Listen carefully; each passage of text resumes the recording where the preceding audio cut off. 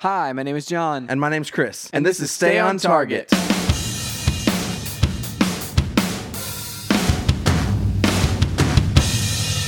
Hey, everybody, welcome to Stay on Target. We're your hosts. You can find us online at stayontargetpodcast.com. That's right. This is episode 154. You are correct. Man. Every week you say it as a question. Well, it's because I definitely can't see the computer from this side, far away. Yeah, but you're correct every week. And so what I'm saying is, you should just say it like you're right. Say it with confidence. Yeah, say it as if you know that you're correct. John, this is episode 154. That's correct. You're right. It is. So, John, what have you been up to this week? So this week has been, it's been fairly eventful. We actually did some fun Rocket Leaguing the other night with a lot of people. I actually Twitch streamed a little bit of it, so you can find my Twitch channel over at JohnWright777. So it's twitch.tv/JohnWright777, JONWRIGHT 777. That's John Right. 7-7. I don't know what I'm doing, Chris. Anyway, so we streamed some of that. We did. The group just kept growing. It was really funny because whenever you got on, we had 4 people and you were the 5th, and so we started doing some private matches, and then we got the 6th in there. So like we had a full on awesome time doing some matches against each other. It was a lot of fun. Yeah, I got some achievements. I finally unlocked all the cars. Yeah. I also got the achievement we worked on. I forget what it's called, but I think it's the Clash of Heroes or something like that. Basically, you have to be either the Halo-inspired car or the Gears of War-inspired car, and then someone on the other team has to have the opposite. The opposite car. And you have to win. You have to win, yes. Yeah. And so we did it. Everybody, chose one of those vehicles, and then we played 2 matches. And it just so happened that in the last seconds of the game, of the second match, so you and I, our team won the first match, right? And then the next match, in the last seconds of the game, the other team came back and did it. We didn't throw the match though. That was at one point whenever we were stomping them into the ground, they were like, "You guys should throw the match because you've already gotten the achievement." We're like, "Heck no, we're not doing that." I mean, that's not fair. No, you gotta give it your all, and they just barely squeaked it out at the end. So I used to be way more of an achievement hunter than I currently am. Yeah. Okay. Like I used to get a game and I would just I would have to 100% it. Like even though I was long past the point of enjoying this game, I would grind out these achievements. I remember talking to you and I remember suggesting, "Oh, we should play this or that." And you're like, "Nah, man. I've got to wrap up these achievements on this other game that I'm working on." And it's like you would say it as if it was just like There's homework. no other choice. Like it was just like, "Oh, this is like a paper I have to write for school or something." It's just like, "Oh, no, man, I can't hang out tonight. I've got this other thing to do." It's there's work to be done, John.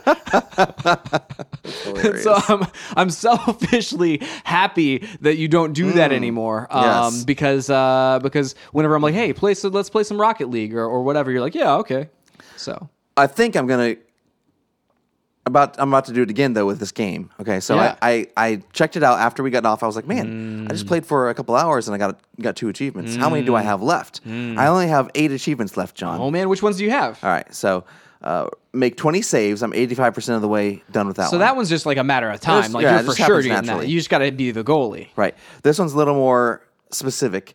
Equip the Mohawk and demolish 3 opposing bots in the wasteland. So I think I'll just have to set that up. Yeah, I think that's what we had to do. Whenever the night that we did that, it was me and it was Hawk, I do believe, who's been on the podcast before, Ike, and we both did that one. Yeah. And you basically just set up a match and join the side that doesn't have the bots and just go after them. One of the hardest ones might have been Aaron too. Is break shot. Score a goal by hitting your opponent into the ball. Have you gotten that one? I have gotten that one, and whenever it comes up, it gives you, how so that's the achievement name. But whenever you score something, it gives you extra points for doing certain things. It's actually called a pool shot if you hit an opponent into the ball and then the ball. How hard was that? Did it just kind of happen, or it kind of happened naturally? And it's not super hard, especially if they're going after the same ball that you're about to put in there, and they're they get in your way. Yeah, you just have to hit them. They hit the ball, goes in. The other one that should happen. I've done that a number of times. So that I just haven't done is score an aerial goal. I've never scored an aerial goal. I did that the other night. That was the first time? I got 3. Yeah, it was the first time. And it was actually kind of a weird one too. I was up on the wall, hit the ball, and I didn't think I was gonna I wasn't shooting on the goal, right? Yeah. I hit the ball, and then one of the other players on the other team hit it in. And so technically I was the last person to hit it, so it was my goal. And technically I did hit it while I was way up in the air, but they're the ones that actually scored. So it gave it to me for that. Yeah, so it gave it to me anyway. So I kind of feel like that one's like a cheated one. Like I feel kind of like, I was, who cares, I don't know about that. But yeah, it's an achievement. Achievements are achievements, Chris. There are 2 that I can do at the same time. I just need to set it up right whenever I do it. Survival of the Fittest is equip the shark fin topper and win an unfair bot match. Which is the difficulty above Pro or All-Star. So pro tip here, Chris. All-Star. There's a couple ways, and so if you're, I did this one normally. Hang on, let me before we talk about this. Okay. And then the other one that can go along with it, if you do one, you can do the other. Win a game against All-Star bots with a Hearts decal equipped. Yes, I did that. Yeah, and the Hearts decal is only on a certain number of cars. Yeah. And so I think it's on the Zippy. And so you got to be in the Zippy car, which is one of my favorite cars, and have the Hearts decal, go up against them. But pro tip on that one, you can set up, so if you do, if you really want to cheese it, I did it in a normal match. Like I did it, I think in a normal season. I think it was like one of the games in a season, an all-star season that I went through. But if you really wanted to, you could set up a match with all-star bots where it's a limit of goals is at 1. And so the first team that scores, you win. And so if you don't want to play, like if you keep like playing it and running into where it's like, oh my gosh, I scored twice, and then they come back and beat you at the end or whatever. Yeah. You can set it up to where it's like it's a 1-goal match, first person to score wins. So that's what the end of the match would be. And then just make sure that like you keep playing until you score first. Right. And so that was a hard one though, because it was like 4v1. Right. And they're pretty hard. They're not like super competent, but they're hard. So the other 2 that will happen naturally if I just keep playing the game, drive a total of 50 kilometers and collect 200 items. Nice. Yeah, I think I've gotten pretty much all the items at this point. Yeah, you only have one that you don't have. Let me see here. I looked it up. It is called... I know which one it is. Helen's Pride. It's been haunting me, Chris. Score 6 goals in a single game. I have scored 5. And then it's like in the final seconds of the game, it's come so close. Me and Hawk were at it the other night, and it was we were playing, and I don't even care what, like, because you can do it in any mode, and I would rather not do that one against bots, like, because you could set them on like really low difficulty, get it no problem. But I'd rather not like cheese that one, because it's like this is a game I've been playing for a long time. It's like I'm gonna be playing it for a long time now still. But I almost got it the other night. I've almost gotten it in a normal match before, like a doubles match or whatever, and I've almost gotten it in the other night in hockey. We were playing hockey, and we were up 11 to nothing, and we were just scoring all day long on this team. And I was at 5, and the game ended. But the game didn't end. The puck was like going in, and then the clock runs out, and it was like halfway in the goal, but it touched the ground, and so it was just like over. And I'm like, no!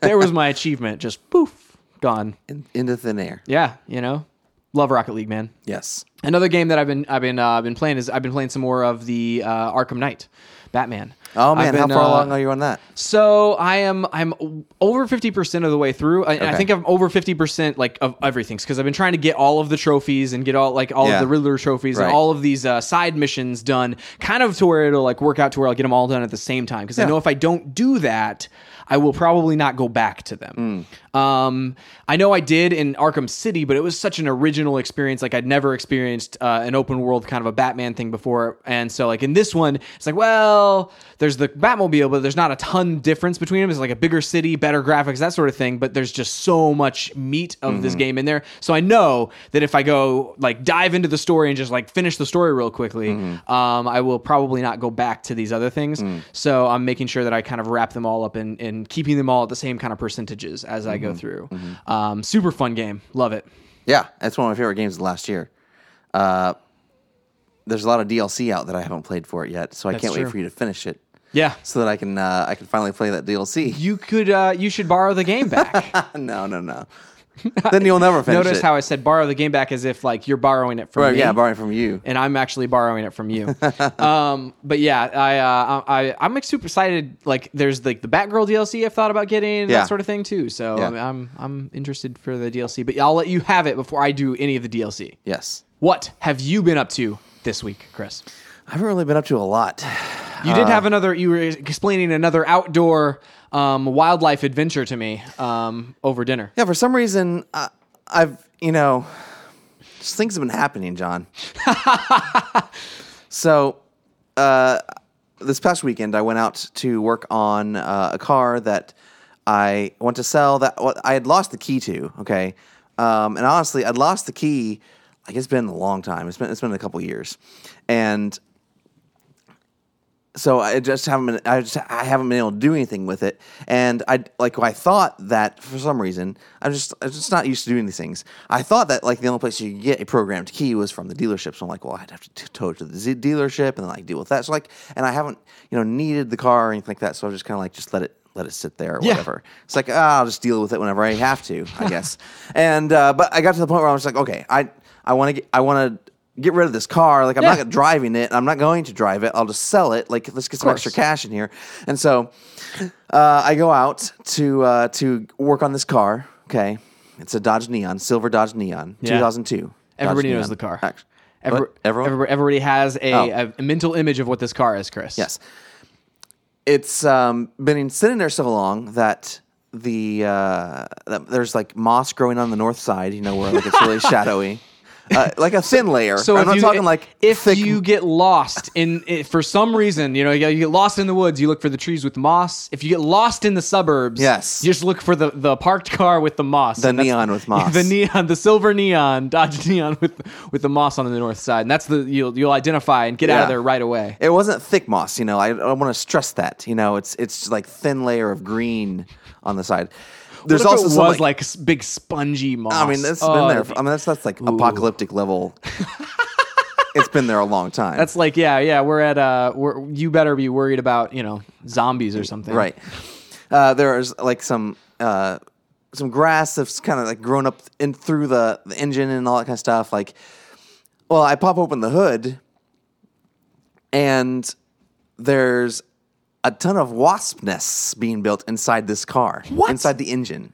Okay. It's insane. And like one is being built in at that time. Like it's in process. Like the wasp is like building it as I pop open they got their little hammers in there. Yeah, it was. They've weird. got a contractor out there. How most wasp nests are like they're like muddy and like you can't see through. This one you could see through. Like it was just like the base, like whatever kind of like see through material that they form everything around. Dude, that's what it was. Your house, like from last week's episode and the fox and the and the cat story, as well as this, like you need to call like National Geographic or like Animal Planet out to your house and just have them film some shows. Yeah, I should have been using like a 4K camera, just getting up and close and having some Australian guy narrate. I love it.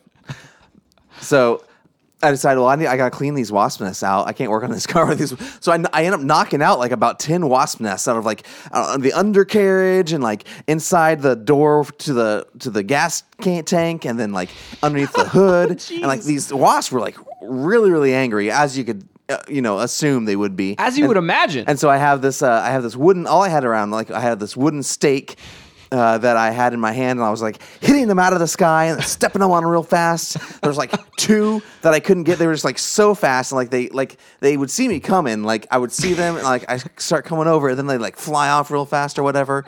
And so like I couldn't get them, but they were very angry. They kept dive bombing me. So my mental image of you doing this is as the Karate Kid, like you just dressed as the Karate Kid with a wooden stick, just whoosh, whoosh, whoosh. Yeah. Taking out these wasps. Basically, that's what was going on. You've achieved ninja level in my mind. Ninja level. So yeah, I was hitting everything out of the sky and squashing it, and like finally, I got them out, checked all the fluids, like got the locksmith to come out. He programmed me a new key. I went and got a new battery. put some gas and some additives in the tank. Finally got this thing going. Went and filled up the tires. It's ready to roll now. Ready to rock. Yeah. So, Chris, Yeah. While I was playing Batman, you were bringing a mechanical beast back to life. Yeah, I mean, it took most of the afternoon on Sunday. Breathing life into this mechanical monstrosity. Yeah, I was super happy whenever it finished. I actually gave you a call and you didn't answer. Oh well, I was kind of bummed out. that's kind of that sometimes happens, Chris. So I called Jared at J Pinions and I celebrated with him instead. That's awesome. That's awesome. Well, I'm glad you were able to celebrate with someone there. Yes. That's always like the worst. Is like whenever you like are like, man, just was awesome. Something just happened and it's like so cool, and then like nobody answers their phone. And you're just like, well, well, I guess I'll just like go to the nearest like coffee shop or bar or something and just tell somebody there about it. Hey guys, guess what I did? Pull up to a drive-through. Can I take your? Actually, I'm here. I'm not gonna order anything, but I just wanted to tell you about this exciting thing that happened to me. Please pull forward, please. Next window. Please pull leave, forward for your. Please leave the premises for your high five. They high five you out the window. Yeah, I don't even need a high five from them. I just Yeah, there you go. Yeah, I wanted someone to be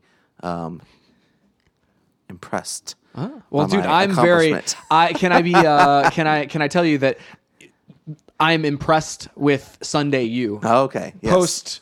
I don't even know. Post event. I appreciate that. I'm very impressed with it. So as far as entertainment goes, I'll talk about one thing later. But like for the most part, fixing the car is pretty entertaining, Chris. Fixing the car is pretty. So we've got a big show for you today. We've got a little bit of everything, and so let's dive right into our pick of the week. Pick of the week.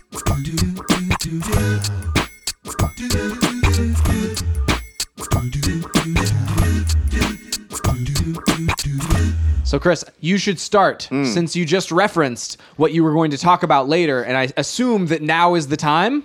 Now is the time. Awesome. Earlier this week, I got to go see a pre-screening of The Huntsman: Winter's War. The Huntsman: Winter's War, dude. Yes, this is a prequel / sequel to Snow White and the Huntsman. So, prequel / sequel. Do you mean it's like it's a pre? Is it a prequel? Is it a sequel? Like what? What's the deal? Is there time travel? So about the first 20 minutes of the movie happens before Snow White and the Huntsman. Whoa. The rest of the movie happens after Snow White and the Huntsman. That's super weird because that wasn't ever clear to me. No, it's not clear. Because I thought it was a like a prequel. I thought it was a hard prequel. They kept saying that, like in the marketing stuff. Yeah, like the prequel. And it's like it's not really the prequel. Like you see. I mean, I don't know how to describe find out how this epic thing occurred or the origin of this amazing story. So I mean. Yeah, I like how they address so like obviously like spoilers for Snow White. Snow White wins and defeats the evil queen, and she's queen of her land. Yeah, and so like like later on, like how they reference Snow White and like what's going on, kind of, and like what's going on with her. But this is in a different region? Well, kind of. Like, not really. Like, part of it is, part of it isn't. I don't want to get too spoilery, but... Right.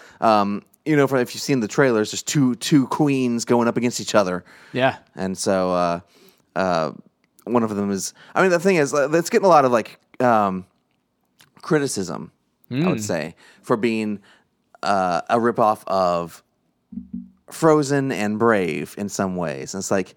Really, the only ripoff part is like the powers of these characters. But Chris, yeah, my thing is, if something is a ripoff of like 4 or 5 different things, doesn't that mean that it's kind of its own thing? Yeah, and the thing is, like everything's a ripoff of everything. Right. I was about to say, we talk about like the story wasn't original in the first place. It was Snow White.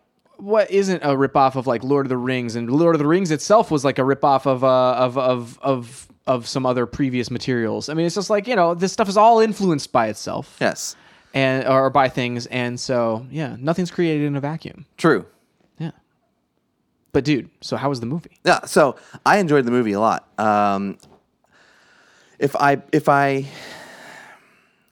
going to rate this better than the first movie. Like if the first movie, to me, I think the first movie sits at about a 6, and then this would sit at a 6.5.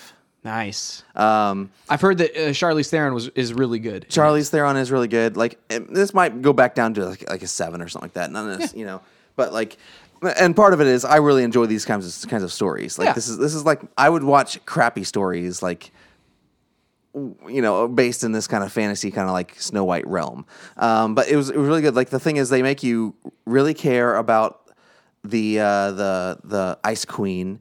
They make you really care about the huntsman and what's going on there, like in a way that you didn't in the first movie. Like in the first movie, you're watching it, you really don't care. Like you're not emotionally attached or sympathetic to any of these characters. Yeah, and I think like they did a really good job in that one of setting up kind of the huntsman side of it and that sort of thing. But you were kind of expected just by the very nature of Snow White being Snow White. I think that they leaned a little bit on like, oh, so you're going to care about Snow White just because it's Snow White, right? Yeah, and they didn't really establish that or give you any reason to. Whereas in this one, they really I really sympathized with these characters, and so it's really formulaic at times. There's a lot of cliche elements to it that are very predictable, and so like even from what like has previously happened in the movie, what they're about to do. It's kind of like I don't know how you feel about that necessarily. Like sometimes I like that, sometimes I don't. I think they handled it well here. It's not like it's done in a way where it's not this big reveal or something like that. With they're about to take a left turn, or what is supposed to be a left turn, but you just know it's coming.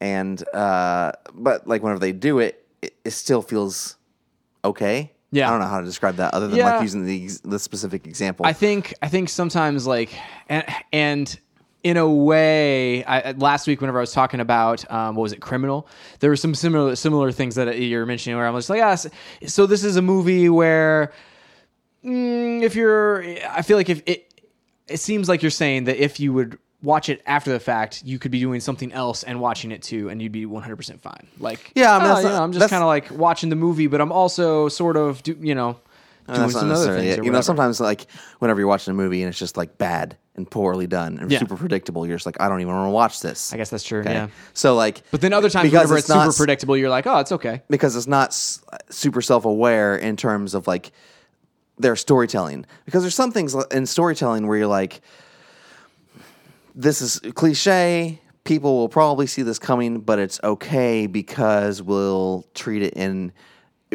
with the gravity that that people are expecting it to be treated with. Say someone like, let's pick a horror movie for example or something like that, and be like, yes, like the first person to die. You're always waiting for the first person to die. Like whenever they die, you just like move on really quickly instead of like making a big deal about it. Right. And like, well, we knew they were gonna die. Like that kind of thing. Right. And so that's what they do here. They kind of like they hit it and then they move on. Like they don't dwell on it. Makes sense. So it's less like it's not melodramatic or anything whenever it happens. We're like, exactly. Why are we? Why is this such a big deal or whatever? Yes. Yeah. So I like that aspect of it, but I love the world building. Really cool characters, really cool places, really cool world they've built. Same thing with the first one. The first one was like that. Oh yeah. The visuals are just as cool as well, and so I really liked it. Really enjoyed it. I think you should go. It's not necessarily so like I wouldn't say necessarily it's like kid friendly. Yeah. Like it's. How unkid friendly is it though? Like what's the what's something you could compare some of the action and the intensity to? It's not really super intense. It's like there's some language, and then there's just like some like romance that I don't know is necessarily appropriate for like smaller kids. Mm-hmm. But so the other side of this is like so many times like movies like this, they're marketed to young audiences, but a lot of times I feel like the young audiences might be bored in them. Yeah. Would a kid be kind of bored watching this? Yeah, there's definitely that aspect of it for sure. Yeah. Cool. Well, dude, that's awesome. Yeah, it was a lot of fun. So my pick of the week this week is Code 8, Chris. And I meant to talk about this like whenever it initially launched. This is a movie from Stephen Amell and Robbie Amell. Mm-hmm. Everybody knows Stephen Amell from the CW's Arrow. And so Steven and Robbie are put together this Indiegogo fund, and so they have a little over 10 minutes probably, short film that sets up the world that a feature film will take place in. So they fully funded this thing. It was, let me see, I'm gonna get the actual numbers here. Hit the refresh button here. As of now, of the $200,000 goal that they set, it has raised $1.2 million. And so yeah, it's got a day left. So by the time you hear this, if you hear this in the morning of Friday, then you have until noon. But otherwise, it's the funding is over. But I don't know when the movie's kind of gonna be coming out, that sort of thing. But specifically, the short is really good. It's a 10-minute long short. Everybody should go watch it. We should link to it in the podcast notes at standardtargetpodcast.com. But super cool, man. I'm excited about this thing. It sets up the world of it's I don't know if it's really in the future. Really, I think it's probably set a little bit in the future. But 4% of the population have special powers, and I think it said like 90% of those live in poverty. And so it's kind of this story about dealing with the powers and then the different struggles from financial, that sort of thing. It looks society. Like society. And where I don't want to spoil the just go watch thing. it. Yeah, everybody should go you're watch telling it. the whole story here. Everybody should go watch it. So go check it out. In a second, John, we're going to talk about the mid-cycle consoles that may or may not be coming soon. Maybe. But first,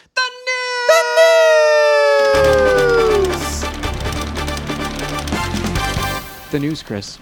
So I have two pieces of news. Okay. And they're in my hand, my phone. This is weird because you're bringing the news this week. This is very true. I wish that I had printed off like a bazillion sheets of paper for like two pieces of news. Yes. And then like been rifling through a bunch of papers over here. That would have been hilarious. Yeah. But no. So there's two pieces of news, Chris. Yeah. One movie, I think one game. There's three pieces of news. There's three. You're bringing one to the table? One is a piece of sad news. Oh, okay. Prince has died. Dude. So whenever so that was today. Like we're recording this, and earlier today, somebody shared a link and said Prince has died, and I didn't believe it. Literally, like because it was to a blog, and I was like, okay, so they're just wrong. Yeah. And then I like get on the internet, open my Safari, and start and it's like New York Times top story or whatever. I'm just like, oh my gosh, super sad, man. Yeah. And supposedly he died of the flu. I think it was like pneumonia. I don't know. Something I was reading said pneumonia. Okay. But that could be complete. He's been battling the flu wrong. like the past like few weeks, like since like mid-April. Dude. And so like even like a few days ago he did a concert, then had to like cancel his next show because he was sick, and then he did another concert. Like, just take care of yourself, people. Dude, it's really sad, man. I mean, and that's the thing is like it's super weird because it's like, man, he like came out with a great album like last year. He was on New Girl, and which supposedly like he called up the TV show and was like, hey, can you put me into an episode of New Girl? It's like I really like the show, and I think that my character should help Jess with her love life. And anyway, so he was in that awesome episode of New Girl, and it was, I don't know, man, it's just super sad. An amazing icon. And super influential over a large span of time, because it was it was in the 80s and then back in like 2005 or whatever, whenever he came back, and then like I said, all the way up until he was still touring and stuff. So it's amazing. Anyway, so the other two pieces of news, Chris. Yes. A little bit happier news. Jason Bourne. The trailer has dropped. Yes. That'll be at standtargetpodcast.com. Holy cow, Chris. I don't know what I was expecting. I like the fact that this still fits into the same chronology of the story. Yeah. I don't know why I wasn't expecting that. Like I was kind of almost expecting like a brand new kind of standalone an action movie, like a reboot. No, not like a reboot, but like more of a this is a new adventure. Like, we've already dealt with his past, and then we're moving forward. But like it's not like he's still dealing with his past, but like it's still related. And so I kind of like that. No, it's great. And the action like is way more out in the open. It seems like this time, like this is not Bourne sneaking around trying to like stay out of the public eye. Right. Like he's blatantly doing things like in full view of everyone. Dude, one of the coolest things about this trailer to me, was they show sequences from the previous movies or whatever, and every single time I see the shot of him jumping off of a roof into a window and the cameraman following him, every single time I see that shot, I'm just like, that is just a stylish, cool shot. Yeah. It's like, man, that it can't get much better than that, Chris. My only concern whenever I was watching that, I'm like, why are they showing us all this? Is there not enough action in this new movie that they have to show us this stuff? I think they just led with like what came before to prove to you that it was related, Yeah. Because later on you're seeing like cars flipping, you're seeing all sorts. I mean, so of all of the things, I think didn't each Bourne movie basically end? It had like a car chase in it, had like some like massive hand-to-hand combat, and they tried to like one up themselves on each kind of action category, right? From movie to movie. Well, and so I'm super pumped for this one. What's funny is like the other movies, they have these really complicated kind of hand-to-hand combat scenes that take like 2 or 3 minutes to watch, and then like the clip that we keep seeing for this movie in the trailers is him just going up to this one dude and just punching him out in one punch. Yeah. Like, you're just like, well. Well, obviously, that person wasn't a trained assassin, Chris. This is true. So, I mean, Jason Bourne. I mean, there's a lot of things in this trailer that make it seem like the Fast and Furious. Yeah. Like, so that one spot, I do want to say, it's like whenever you're a kid and you find out that there's like a spot on your head where like if you get hit there hard enough, you die. I mean, was that a thing? I don't know. I just remember that happening. Be like, oh, if you hit somebody here hard enough, they just die. And you're just like, what if I fall down the stairs and accidentally hit myself there? That's just weird. I think that was a very specific situation to you. That might be. But yeah, I'm super pumped about this movie. Yeah, So, do we have any was Julia Stiles? She was in the previous movies as well, right? Yep. So I'm really pumped about this cast. It's obviously Matt Damon as Jason Bourne. Julia Stiles is back. Tommy Lee Jones is joining the cast, as well as Alicia Vikander. Yeah, and so Tommy Lee Jones, I just saw him in the movie Criminal or whatever. It seems like he's playing a completely different kind of a human being in both of these movies. He's a great actor. Yeah, he's great. But they like on the other one, he was on Criminal. He's kind of like the doctor. He's like trying to, he's kind of like soft spoken and not the dominant. But in this one, it's like he's like the guy. Yeah, he's like he's coming. Let's hunt him down. I mean, he's great. Crazy dude. Awesome. Super pumped about it. July. The next piece of news, Chris. I think I am super excited about this one. I think you're super, super, super duper excited about this one. Yes. Red Dead Redemption 2 is supposedly a real thing. I believe this is the thing. I fully believe it's a real thing. I've always believed it's a real thing. Yeah. And for the past 2 years, they've said Red Dead Redemption is a franchise, which means that the second one has to be a real thing. Okay. But Chris, the news is that a map has supposedly leaked. Right. So, but let me say first, before we move into it, super excited about this. None of this means that it's coming anytime soon. I guess that's true. But let's talk about this map. I think your prediction at every E3 for the past 3 or 4 E3s has been Red Dead Redemption 2 at the Sony press conference. It has. Well, at any press conference. I think last time you specifically said Sony.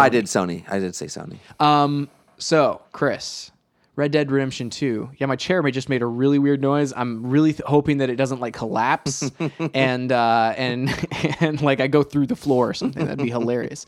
Anyway, so Red Dead Redemption 2, it's real. It's here, and you're literally what you just said was, I've always believed. Why did you guys not believe? Are you asking me that question? No, I'm just saying. That's your definitive statement is Psh, I've always known this was real. Yes. You guys getting on board late to this train. Well, the rumor, though, is that this is a prequel. And it will take place. It looked like the map is huge. It's way bigger than the space in Red Dead Redemption. There's many regions in it. Well, so that's the crazy thing. So there's a couple things in this that this indicates. So first, this is huge. It's I think almost 4 times the size of the other one. Second, it includes the area around Blackwater. So, like which is the area around like the homestead where your family's homestead there, and the town you spend time in toward the end of the game in Red Dead Redemption 2, and then it's like moves north and to the east of it, and so, I don't really necessarily know what that means in terms of like the time period. If it's a prequel, like the point of Red Dead Redemption 1 was the fact that, like, okay, this is the end of the Wild West. The railroad is coming. People like you who want to, like, free-range cattle and all this kind of stuff, like, you got to, like, get up with and stay up with the times, keep up with the times, and, like, change. And so... Right.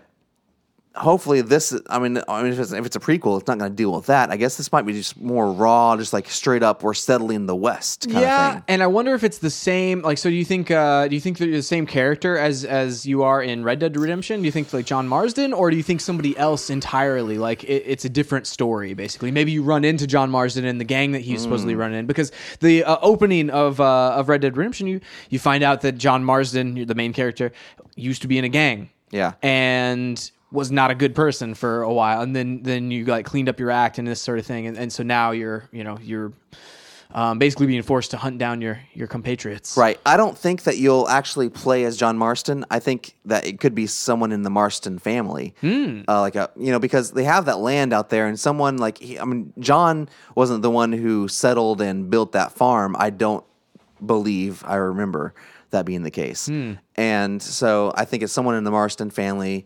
It would only make total sense. Like, it's different, like they make Grand Theft Auto as well, and those aren't necessarily, like, those aren't direct sequels to each other. Right.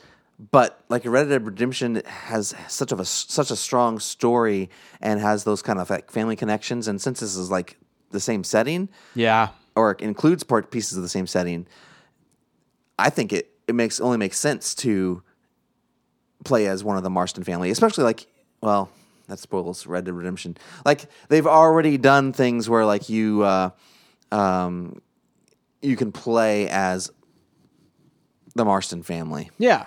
I mean, that makes sense, dude. I mean, and so I'm super excited to get into this world, to dig in here. There's a lot of water on the map. Yeah, that's the other thing. Like, the water's like, okay, will we be boating? Or I mean, I feel like a steamboat, would be around the same time. Cool. Like steamboats would be cool, but it's like I don't know if but is that supposed to be a lake, or is that supposed to be the ocean? It might be the ocean or rivers. But I mean, even during like even during like Civil War times or whatever, there was like steamboats that would go up and down rivers and like empty out into the ocean and stuff. And so I don't know, like go to different ports. I don't know. It just seems like a steamboat would make sense, but they're not very quick. They're not very fast transportation. That's the weird thing here, like on this map. So this says Flatiron Lake, and then this. What does this say? So it could be a relatively large lake.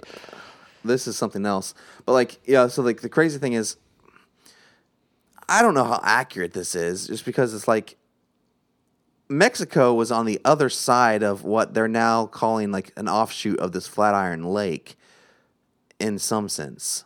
And so you're just questioning whether or not that truly is supposed to represent like the Eastern United States. I mean, it was a very like even in the Western United States. So I mean, it was even in Red Dead Redemption, you have these times whenever it feels like, oh well, this is a very northern section, and then immediately kind of goes transitions into like a very western section. So looks like you still have some of that here. Like, I mean, you have an area up there called the Grizzlies, and so you would assume that would be some very northern tall tree type it's mountainous terrain. Yeah. I just never got the idea that somewhere around that town, like right there, Blackwater, that there was a large body of water on the other side of Blackwater. Was there in the game? Was there a port there? Yeah, I mean, that's where, I think that's where you start. I mean, you ride the train. That's where you're riding the train from. Right, but then I think that at one point there is there's some sort of a dock over there. Pretty sure. I think my map. Chris. Do you have my Red Dead Redemption game? I do. It's downstairs. I'll be right back. One last little fun fact about this, and I don't know, Chris, if you want to comment on this whenever you get back. There is a city in the southeastern section here of this map called New Bordeaux, and that is supposedly where the upcoming game Mafia 3 takes place. And so potentially if there's some crossover between that game and this game, I don't know. I mean, there's been just speculation that maybe they're the same. However, in this particular map, that the New Bordeaux area over there looks, I don't know, it looks almost like an overlay. So like if there is something that is kind of fake about this one, it might be that, because it's like kind of a different kind of a green looking color. So it's like it almost, like I said, if anything was fake about this map, that would potentially be the thing that I would point out and go, that's probably fake or whatever, just because it looks like a weird kind of overlay. Same font and everything, but it's just kind of a strange graphical anomaly. So back when video games used to come with cool things in the packages. Lots of cool things, dude. They included a map of sorts and a poster inside this. Dude, I don't think I've ever seen it completely unfolded. Because it's yours, and I didn't want to like unfold it and rip it up or ruin it or anything. Yeah, there's a body of water over there, Chris. Yeah, that's Flatiron Lake. Yeah, there's a big Flatiron Lake over there by Blackwater, right? So what are the pieces of?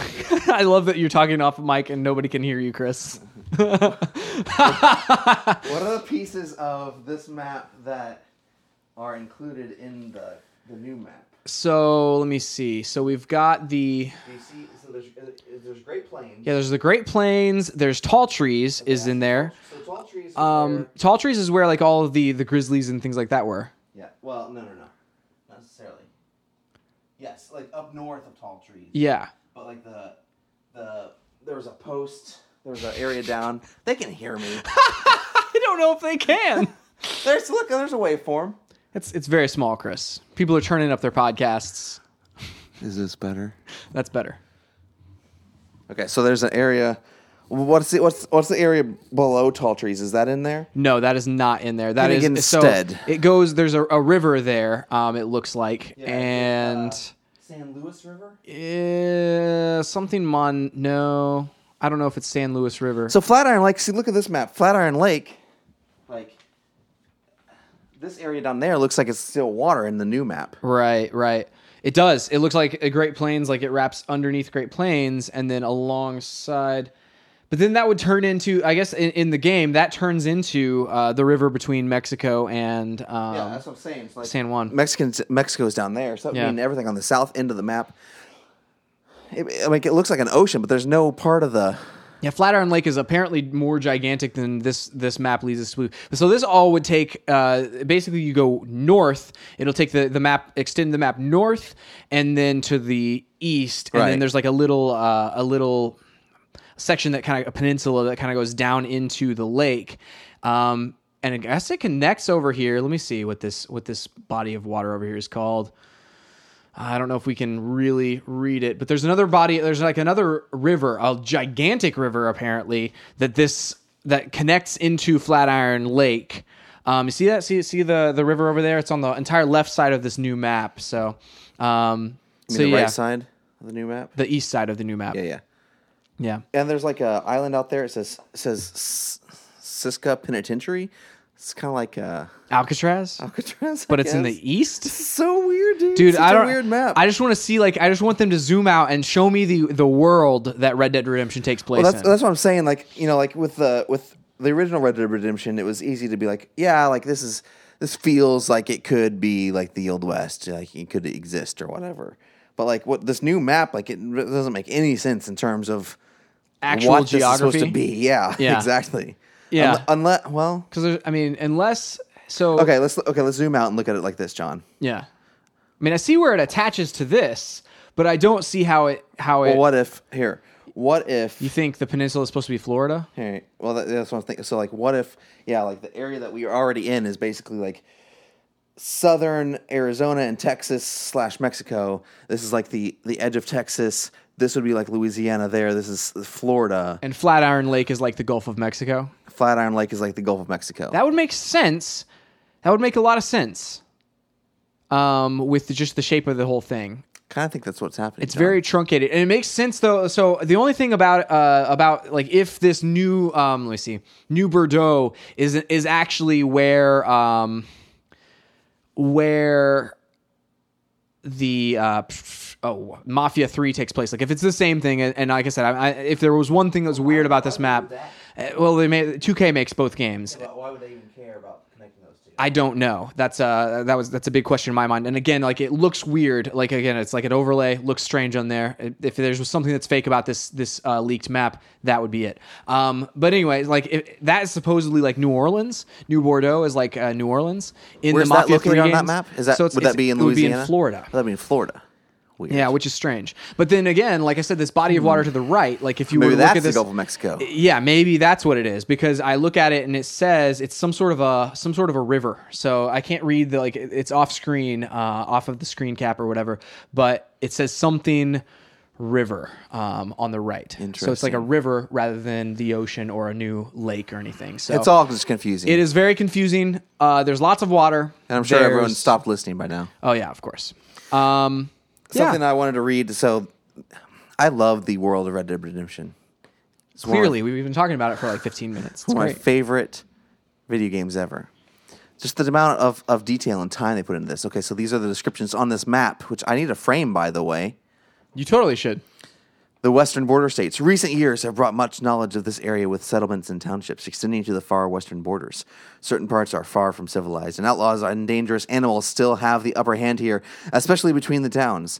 Newcomers are advised to stay close to the roads, as travel is mostly safe only for the adventurous and well-armed. All right, south of the border, red soil, enormous mesas, and scorching midday sun make passing through these lands an unforgettable journey. In quieter times, the local peasants are not likely to bother a stranger, but there is talk of a civil war or some kind of uprising, and mounted army patrols are quick to extinguish any signs of trouble.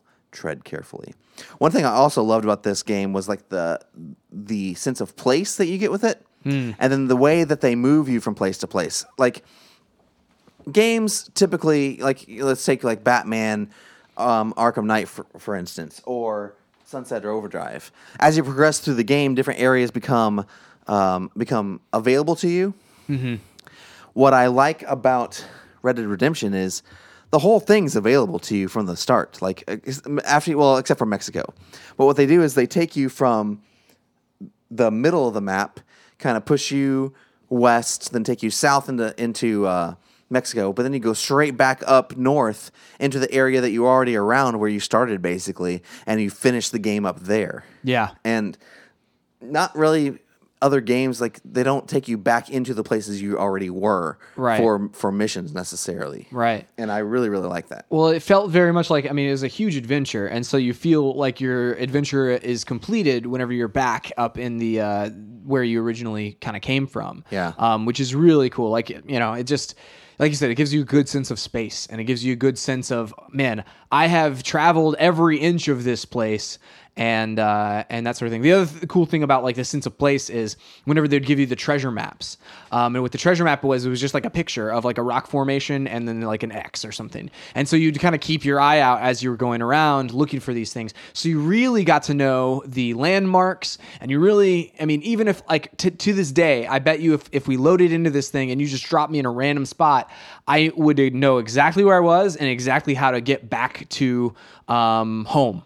You know? Yeah. And that's so not true about a lot of old open world games. Like, that's so not true about Sunset Overdrive, and that's so not true about like Batman or anything. Like, it's like, man, I don't, unless I use the map, like hit the button and use the map, I really just don't know where I'm at. But the fact that there's so many distinct kind of areas in this thing, and so much attention to that detail and to the natural environment, that it's easy to tell where you're at, and you just kind of get this map in your head. Like, I know this map forward and backwards, you know? Yeah.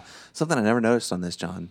There's these little symbols that kind of look like a upside down Y. Yeah. And it says at the bottom, it's scrawled at the bottom, it says that symbol equals danger. Oh. And there's like 4 of them on this map. That's awesome. I need to boot this up and go figure out what's at these locations. Is that where you would get eaten by mountain lions? Possibly, because there's like some stuff out here, and I would always get like, out west, way out west here, I would always get eaten by cougars out here. Yeah. I mean, it's very, very possible. We're going, over, where was the fort at? The fort, there's a mountain pass up that way where I would always just get, like, my horse would just... Is it Plainview here? Yeah. Would inevitably just get mauled. Oh yeah, right around there. There's a danger symbol right there. That's probably it. I think it's mountain lions, probably. Yeah, or probably maybe bears. No, bears are up here. They have north? that bear symbol. Okay, see that? But no danger or anything up there. No danger up there. And I don't remember mountain lions being up there though. Or there's maybe some right outside of McFarland's ranch. Yeah, I do remember some stuff there. But maybe are they maybe bandits or maybe I don't know. They could be almost anything. We need to boot this game up, Chris, and figure out what those are. We need to move on because I could talk about this all night. All right, dude. Well, that's all I've got. That's the news. Chris, the big story this week is the PlayStation Neo. It's the PlayStation 4.5. You're looking all flabbergasted over there, Chris. I'm not sure. My phone keeps making me put in the new password. That's strange. That's very strange. And but PlayStation Neo this week. Giant Bomb actually got got wind of a source with some specs and things on the PlayStation 4.5, which people are now referring to as the PlayStation Neo. Yeah, so this is actually coming from Eurogamer, and these are the documents that we got from them. Wait. No, sorry. I'm going to refer to this Giant Bomb report. Well, I'm reading it off of Eurogamer. Well, I'm pretty sure Eurogamer had they had a different source, and that said this something similar, and so that's why it was corroborated by two kind of different places, and so that's why it's very, very likely. And Eurogamer might have had all of the rundown of the stats and stuff. Yeah. So first, let's run down the stats. First, let's get people up to speed again.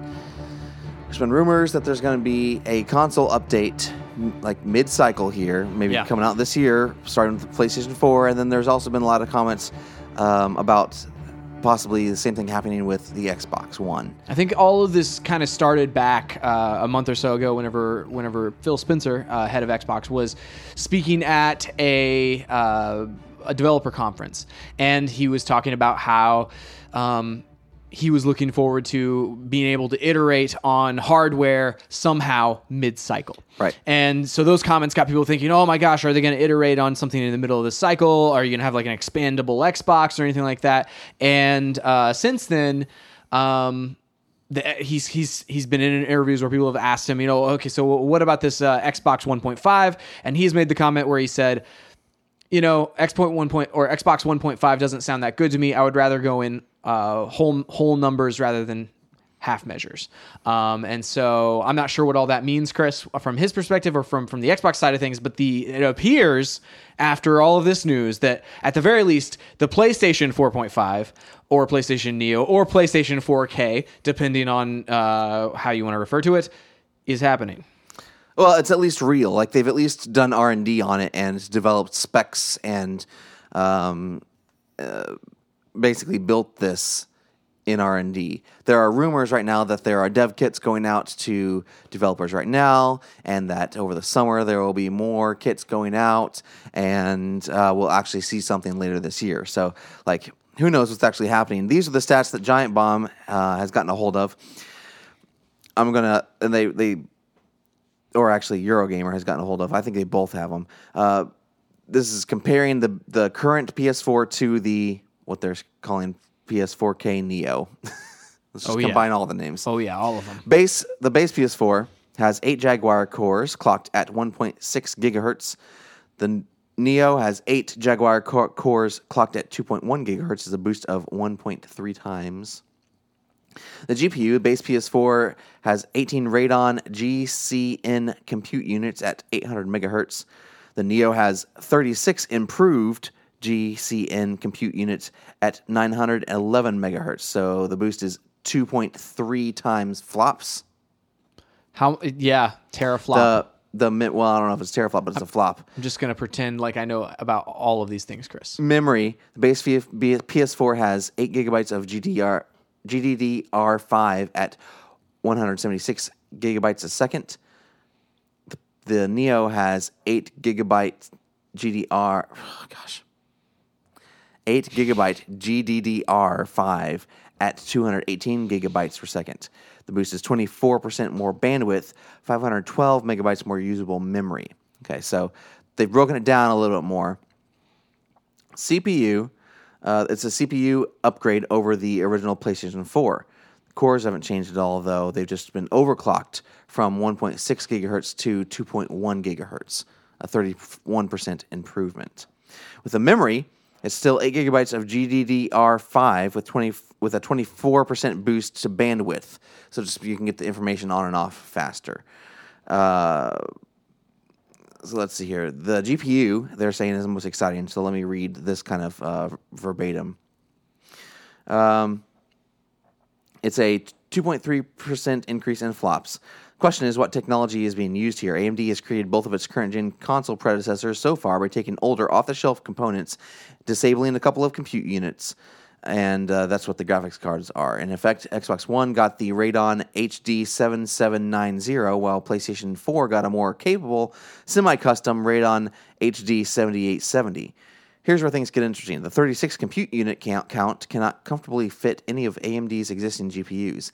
It suggests that Sony and AMD have pushed the boat out and that they are using the upcoming Polaris technology. It has not been released yet. Specifically, 36 compute units paired with a 256-bit memory bus sounds uncannily like the rumored spec for one of two new Radeon graphics chips AMD has in development, codenamed Polaris 10.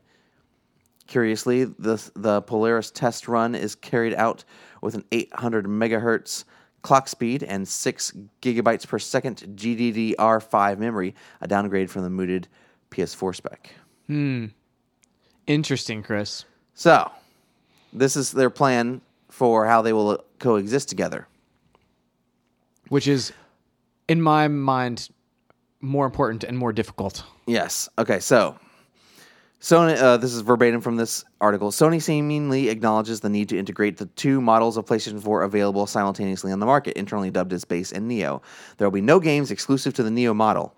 Every title will be available on both, and there's no suggestion of VR-exclusive Neo modes at this point. Developers are prohibited from creating Neo-exclusive gameplay features and enhancements, and are expected to be graphical and performance-based in nature. Gamers on both systems will be tied into the same ecosystem, meaning that users of both models will be competing against one another in online games. The user interface and PSN systems will also be identical. So what will be the difference? So according to Sony's own documents, there's a focus on delivering 4K gaming content. Though upscaling to UHD resolution is likely, owners of 1080p screens can expect benefits too, explicitly stated as higher frame rates, more stable frame rates, improved graphic fidelity, additional graphic features. Sony describes forward compatibility via patches, allowing developers to revisit their existing PS4 library and add Neo features to existing games. They've opened up more memory for Neo titles too.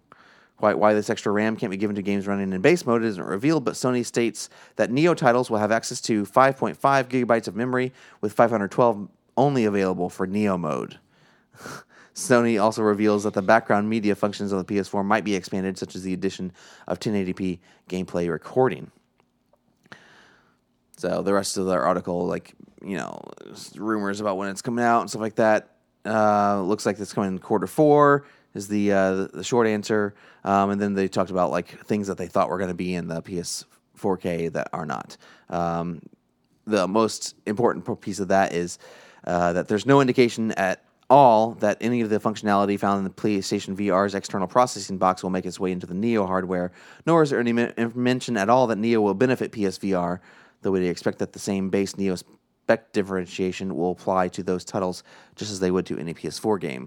That was the big rumor that, why they were trying to bring it out this year to coordinate the launch with PlayStation VR. Yeah. And that seems like it makes sense. Yeah, that one made the most sense as to why they would release a new console. If they're especially Sony specifically, because we've talked about it on the podcast before the VR situation where their headset or whatever is the lowest price on the market, and in order to use an Oculus or use a Vive, you have to have a pretty hefty PC, and so in my mind, the most logical jump reason for the PS 4.5 would be to bring more of a parity with those larger PCs. But none of that is really indicated here. I mean, I would assume that the frame rates and the graphical things, I mean, all of those things those enhancements will exist on VR games on the Neo, but it's not really clear if that's why they decided that this was an option. Because I mean, obviously, if every game is supposed to be on both, I don't know. I mean, they have to work on both, and so it's not like you're going to get. I don't know. It just seems strange to me, Chris. On the other side of the pond, Microsoft is supposedly testing a new Xbox One wireless chip with a new model number. The FCC has approved, or it's been filed with the FCC. The papers have been filed for them to use that. And Facebook is trying to interrupt me reading this article that I'm reading. Oh no! Mm-hmm. Is it trying to say to log in? Mm-hmm. Log in with Facebook. Mm-hmm. I don't want to. I log in and everything with Facebook, I guess. While there are this is from a Verge article. It says, while there are no photos of the new Xbox One model, external photos and other key details are being kept under a non-disclosure agreement between Microsoft and the FCC. That agreement expires on June 25th, 12 days after Microsoft's Xbox press conference at E3 this year. That's convenient. Mm-hmm. There is a photo of the new Xbox One wireless chipset. I don't really know what this necessarily means, other than they're working on improving the Xbox One in some way. And that's not uncommon. We've seen that before. Last generation, there were within the generation, there's the Xbox One Slim or the PS3 Slim, all that kind of stuff. There's even changes. The original Xbox didn't have a a broadband port, and then but the Slim version did. You had to get another different attachment if you wanted to connect your original Xbox to the internet or whatever later on. So you would have to upgrade your console or get some weird attachment. You mean the wireless? Yes, the wireless. Yeah, no, yeah, it could always be wired in. Yeah, but right. Yeah, wireless. Right. My old, I have an old Elite console, and I have a wireless attachment plugged into the USB port. Right, and so so new hardware being put in the Slim edition. That's nothing really new, right? Or updated hardware, but processing power is a different thing. Yeah, that's where it comes down to. My whole thing with this is, I don't in order to get people to buy this, they have to make it worth buying. But right now, it's is this worth buying? Yeah, I don't know. It doesn't necessarily seem like it's offering any kind of drastic difference in quality where it's well, I have to get this. Now, do I want to get the new console? If it looks better? Yes. Do I want things to run smoother? Yes. Am I going to do it? Probably. All that's true, and maybe they know that is going to work. Maybe that they're well, the amount of people who will take advantage of this is worth it. Who knows, man? But the one thing I don't necessarily is the fact that I don't want to buy a new console right now. Right. What I want to spend my money on, is the PlayStation VR, and NX and PlayStation VR games. I mean, if you think about the amount, everybody, just in general, there's only so much money that each person has to expend. And it's if you buy a console, a lot of times, a lot of people that I know, and myself included, it's okay, I can buy the console and a game or maybe two games or whatever. But it's if I didn't have to buy the console and it was just a bunch of games were out, I would buy more games. Well, you were talking earlier, I was saying, I need to sell my console now and then buy the new one or whatever. And well, you should sell it now before the price goes down. I'm well, then I'm out of a console between now and the fall when they release this thing. I've got Uncharted 4 coming out. There's all these games I want to play on my I don't want to sell my console. I don't want to be without the console. And that's the thing. As soon as this thing is announced, it's you can both. So you can say goodbye to the price that you would have gotten if you would have sold it right before, the day before. But also, Sony can say goodbye to a lot of their sales in between the day that they announce it and the day the new one comes out. Because people who are thinking about, I might pick up a PS4 in if they announce this at E3, which I would assume is probably going to happen. If they announce it at E3, it's I would probably pick up a console in July or something like that. But it's man, I'm not going to pick up a console in July whenever I can pick up a better console in October or November or whatever. Maybe. because if this is correct, if this article is correct, they're going to both exist on the market at the same time. Yeah, and that's true. Sony will. I don't think they're not gonna drop the current console lower than it currently is. What we're gonna see is a higher price point. Yeah, and so I don't know if the value necessarily will go. I might go down a little bit, but it won't go down drastically. You'll still see that's true. the PS4 will be retailing for $300 or whatever it is, and I think that the new one, what do you think? Maybe 400? I mean, or 500? Yeah, probably 400. I would imagine, unless the price to manufacture this thing is just ridiculously expensive. But I mean, the original PS4, whenever it came out 3 years ago or whatever, was 400. Was 400, and so I think that you think about they may even decrease the current model a little bit more, just to be like, okay, so there's this entry level model that you can get for. Like what would you say? Like $250? Yeah, I mean, it's like, it's $250, but then there's a $400 model that's like top of the line. You're gonna be rolling in GPUs. If they do that, like, I just don't see them dropping the price this fall. Like $250, like I don't like the PS3 and Xbox 360 didn't hit $250 until well into their life cycle. Yeah. Well, I mean, and the other side of this is like Sony. They have so many sales. There's like 40 million of these things out there, and it seems like it's a weird time to shake the system. To be like, oh well, we're gonna introduce something completely different that we've never done before, and introduce like a half step there. It's almost like the phone market, if you will, like where there's the S model of a phone, like of an iPhone. So there's the iPhone 6 and there's the iPhone 6S, right? And it's like, well, the iPhone 6S has some new features and it runs things better, but it's like, are you really gonna if you have the 6, are you really gonna miss what you don't have or whatever? Yeah, I mean, it's that same kind of theory. The problem is, let's just use Apple for an example. Apple does a really good job of forcing you to the new phones.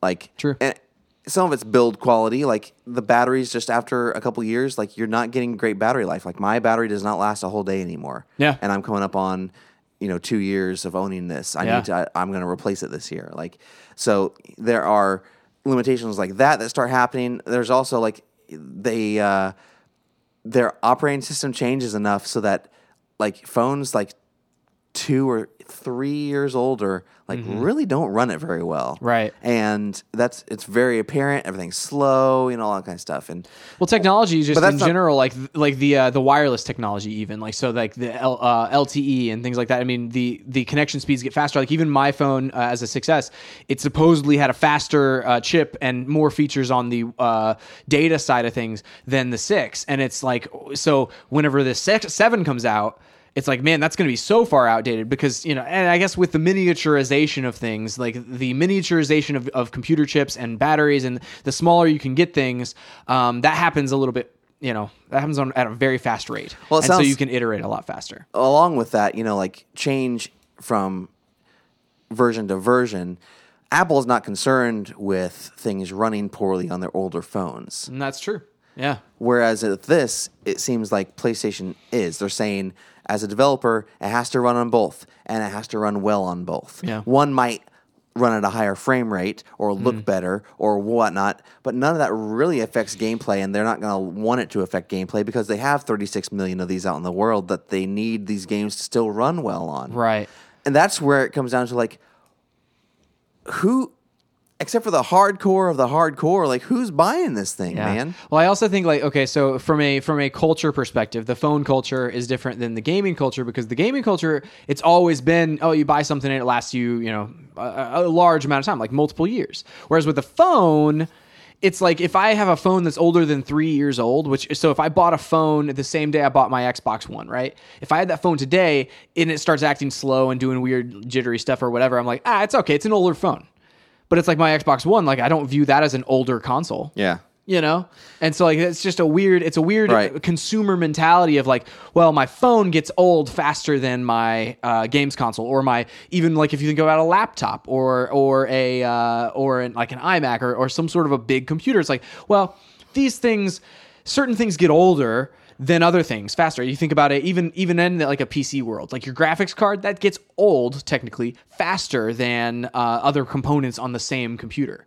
So like a motherboard or like whatever, like you won't have to upgrade your entire computer for years, but you have to upgrade components of it. Right. And so I mean, it's just weird as a I don't think we've quite as consumers made the switch with our consoles where it's like our 3-year-old console is old now. Yeah, I mean it doesn't feel. I mean, yeah, that's the thing. And I go back to where you look at where games were at the beginning of the 360 life cycle, what they looked like, and then where they ended with things like BioShock Infinite and The Last of Us, and really, really beautiful games where like they squeezed every last bit of computing power out of these consoles. Right. And I'd rather that happen than have to buy like. Just figure it out, guys. Yeah, and again, like the thing that makes the most sense for Sony specifically is that maybe they're trying to compete on the VR level. But if that's the case, but it doesn't seem like it's the case via these documents. It doesn't seem like that's a big, at least not a front facing thing. Maybe in the back of their minds they're like, this is like a Trojan horse for the VR thing. But it's like, are you saying that if you keep your same console, just your PlayStation 4, not an upgrade to the Neo, and you get the PlayStation VR, are you saying then that that's not a good experience or good enough experience? Yeah, and I don't know. I don't know what that even looks like because they've already said like the VR games have to run in order for you to not get sick. Whenever you're playing them, they have to run at 120 frames a second. That's 60 per eye. Like they're not going to sacrifice on that. Right. Adding this extra power, I mean, at that point, they are saying, like in the documents that it'll boost frame rate and all this kind of stuff. Like, but that's locked in with the VR. Yeah. So, like, what's the deal at that point? Maybe like there can be, like better lighting or better textures or something. I mean, it's just like which like it's funny. Like they reference, there's no features that'll be different, but all of those things in my mind, it's like, these extra textures, that sounds like a feature to me, or right. And then later in the documents they mention, graphical features are going to be improved, and it's like, okay, it's weird. All that being said, I'm not necessarily opposed to this because, I've even considered like the Xbox One recently. They started putting into a version of it. They put in basically a fusion drive, into the Xbox One, and it made things faster. It didn't necessarily improve the graphical fidelity or anything like that, right. But it made like loading in games faster, switching between apps faster, the UI is faster, but it's only like 33% faster. So it's like not even really that big a deal. But I was thinking like, well, what if it's bigger also as a terabyte. That's a larger hard drive. Like maybe it would be worth it or something like that. And so I'm not necessarily opposed to this kind of idea, but I want to make that choice on my own. I don't want to be told, hey, you're having a worse experience than everyone else. Yeah, and I guess like your comment earlier, you said, why would you upgrade? And I guess the main like compelling reason in my mind is that I'm sitting here, I'm playing, my thing, and you're like, oh, it looks great, it looks beautiful, but it could look better. Right. Well, and that's the thing. I'm going to upgrade. Yeah. But again, I don't really want to right now. Again, I want to spend my money on PlayStation VR and probably the NX whenever it comes out, like this year. Well, I think about my DS, my 3DS. They came out with a new 3DS like a year and a half, 2 years after I got my DS, and I was like, well, it's weird, but do I really want to upgrade? Do I really need to upgrade? And it really wasn't that big of a difference to me personally to upgrade, and so I haven't upgraded yet. But I'm like super close because now there's exclusive games and this sort of thing on the new 3DS that I want to play, and I'm just like, man. It just kind of sucks where it's like, well, I could trade this in, but I'll only get like $60 for it. It's a conundrum. The one thing I will say, like if the Xbox comes out with a mid-cycle thing that is expandable, like that has like we talked about a few episodes ago, I think, about the potential for like an expandable kind of Xbox where it's like, oh, let's just snap out this hard drive, snap in this other one, snap out this processor, snap in another one. If that happened, I would be maybe not like super happy, but I'd be at least excited about the technology, whereas like this, it seems like it's just another box that's a little bit more powerful. That's different though. Like, because like you and I are like, we're the ones who go stand in line on day one and get a day one console, like we're the ones who will buy the technology. Like I go get an Apple iPhone the day it comes out. Right. You know, like kind of the technology side of us takes over in that mind. Right. You know? And not I mean, there's a certain percentage of the gaming population that will do that regardless.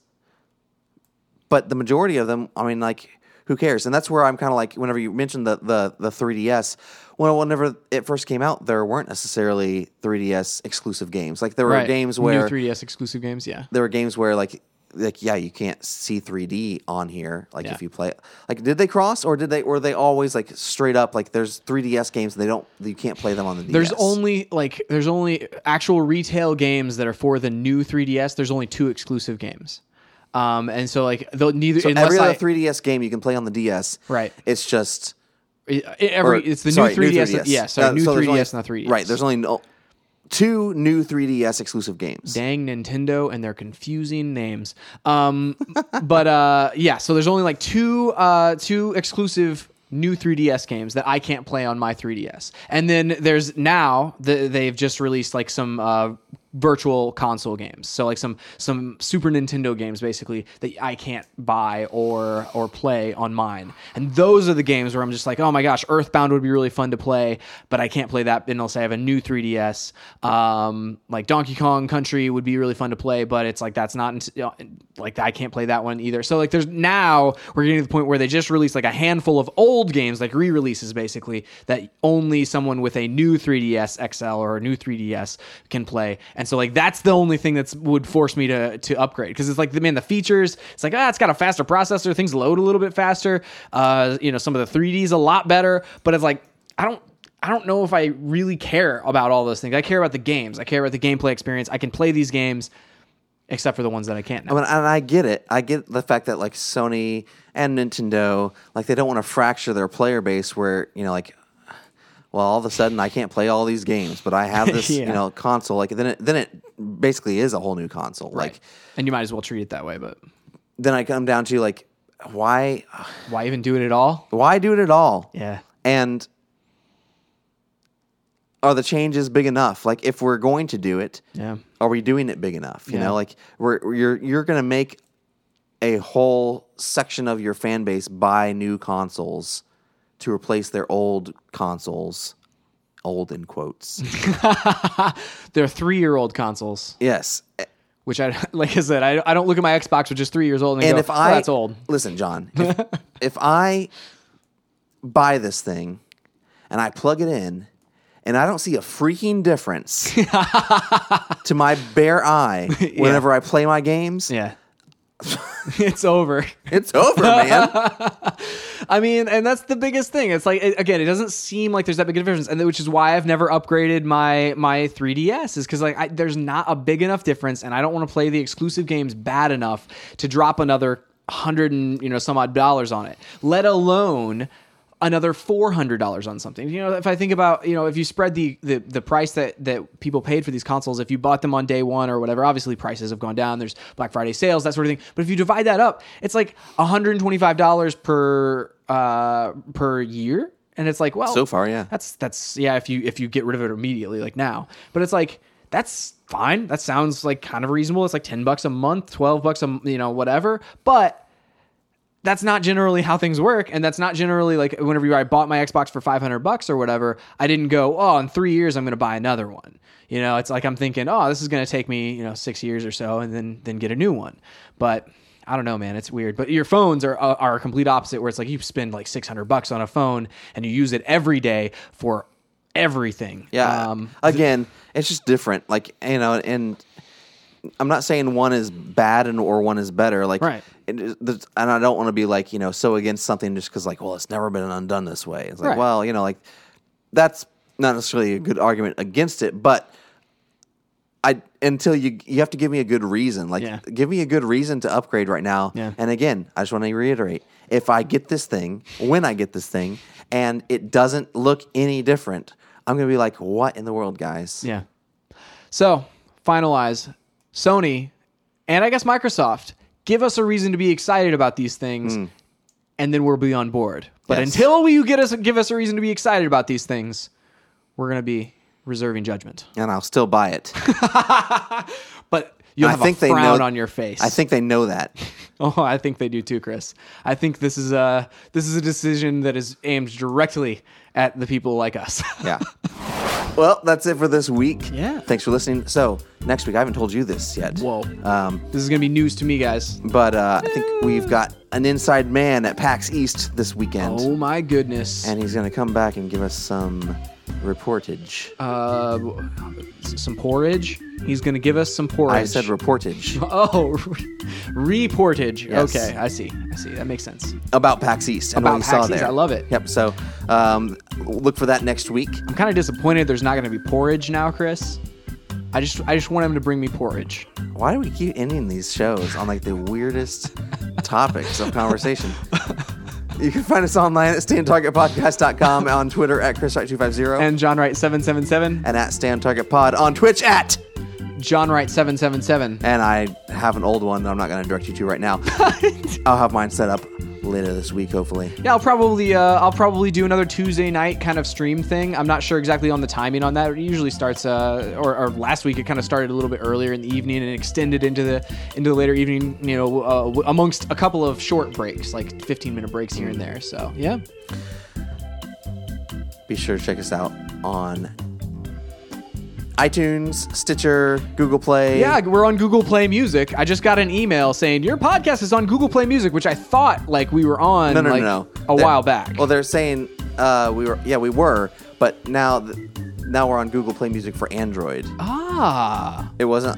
It was something like where we were only on like the Windows phone version, or sorry. No, we were on the iPhone version or desktop version of Google Play or something like that. I didn't really understand it. I looked at it, but I know it specifically said it's now on Android. Okay, okay, cool. So basically, we're everywhere on Google Play Music. What was the new one that someone like sent us and like said, hey, we're on Pocket Cast. Yeah, Pocket Cast. Yeah, Pocket Cast basically, I don't know, like you don't have to submit anything there. They just kind of like find. I think they might just like RSS feeds. They might just hijack the iTunes feed or Probably. something. You know? Yeah, just like let's just include everything that's there. I'm envisioning like the a spy thing where like you're tapped into the transatlantic cable, listening to all these we gotta put these podcasts up. Yes, across the ocean. That's it for this week. We'll see you next time on Stay on Target.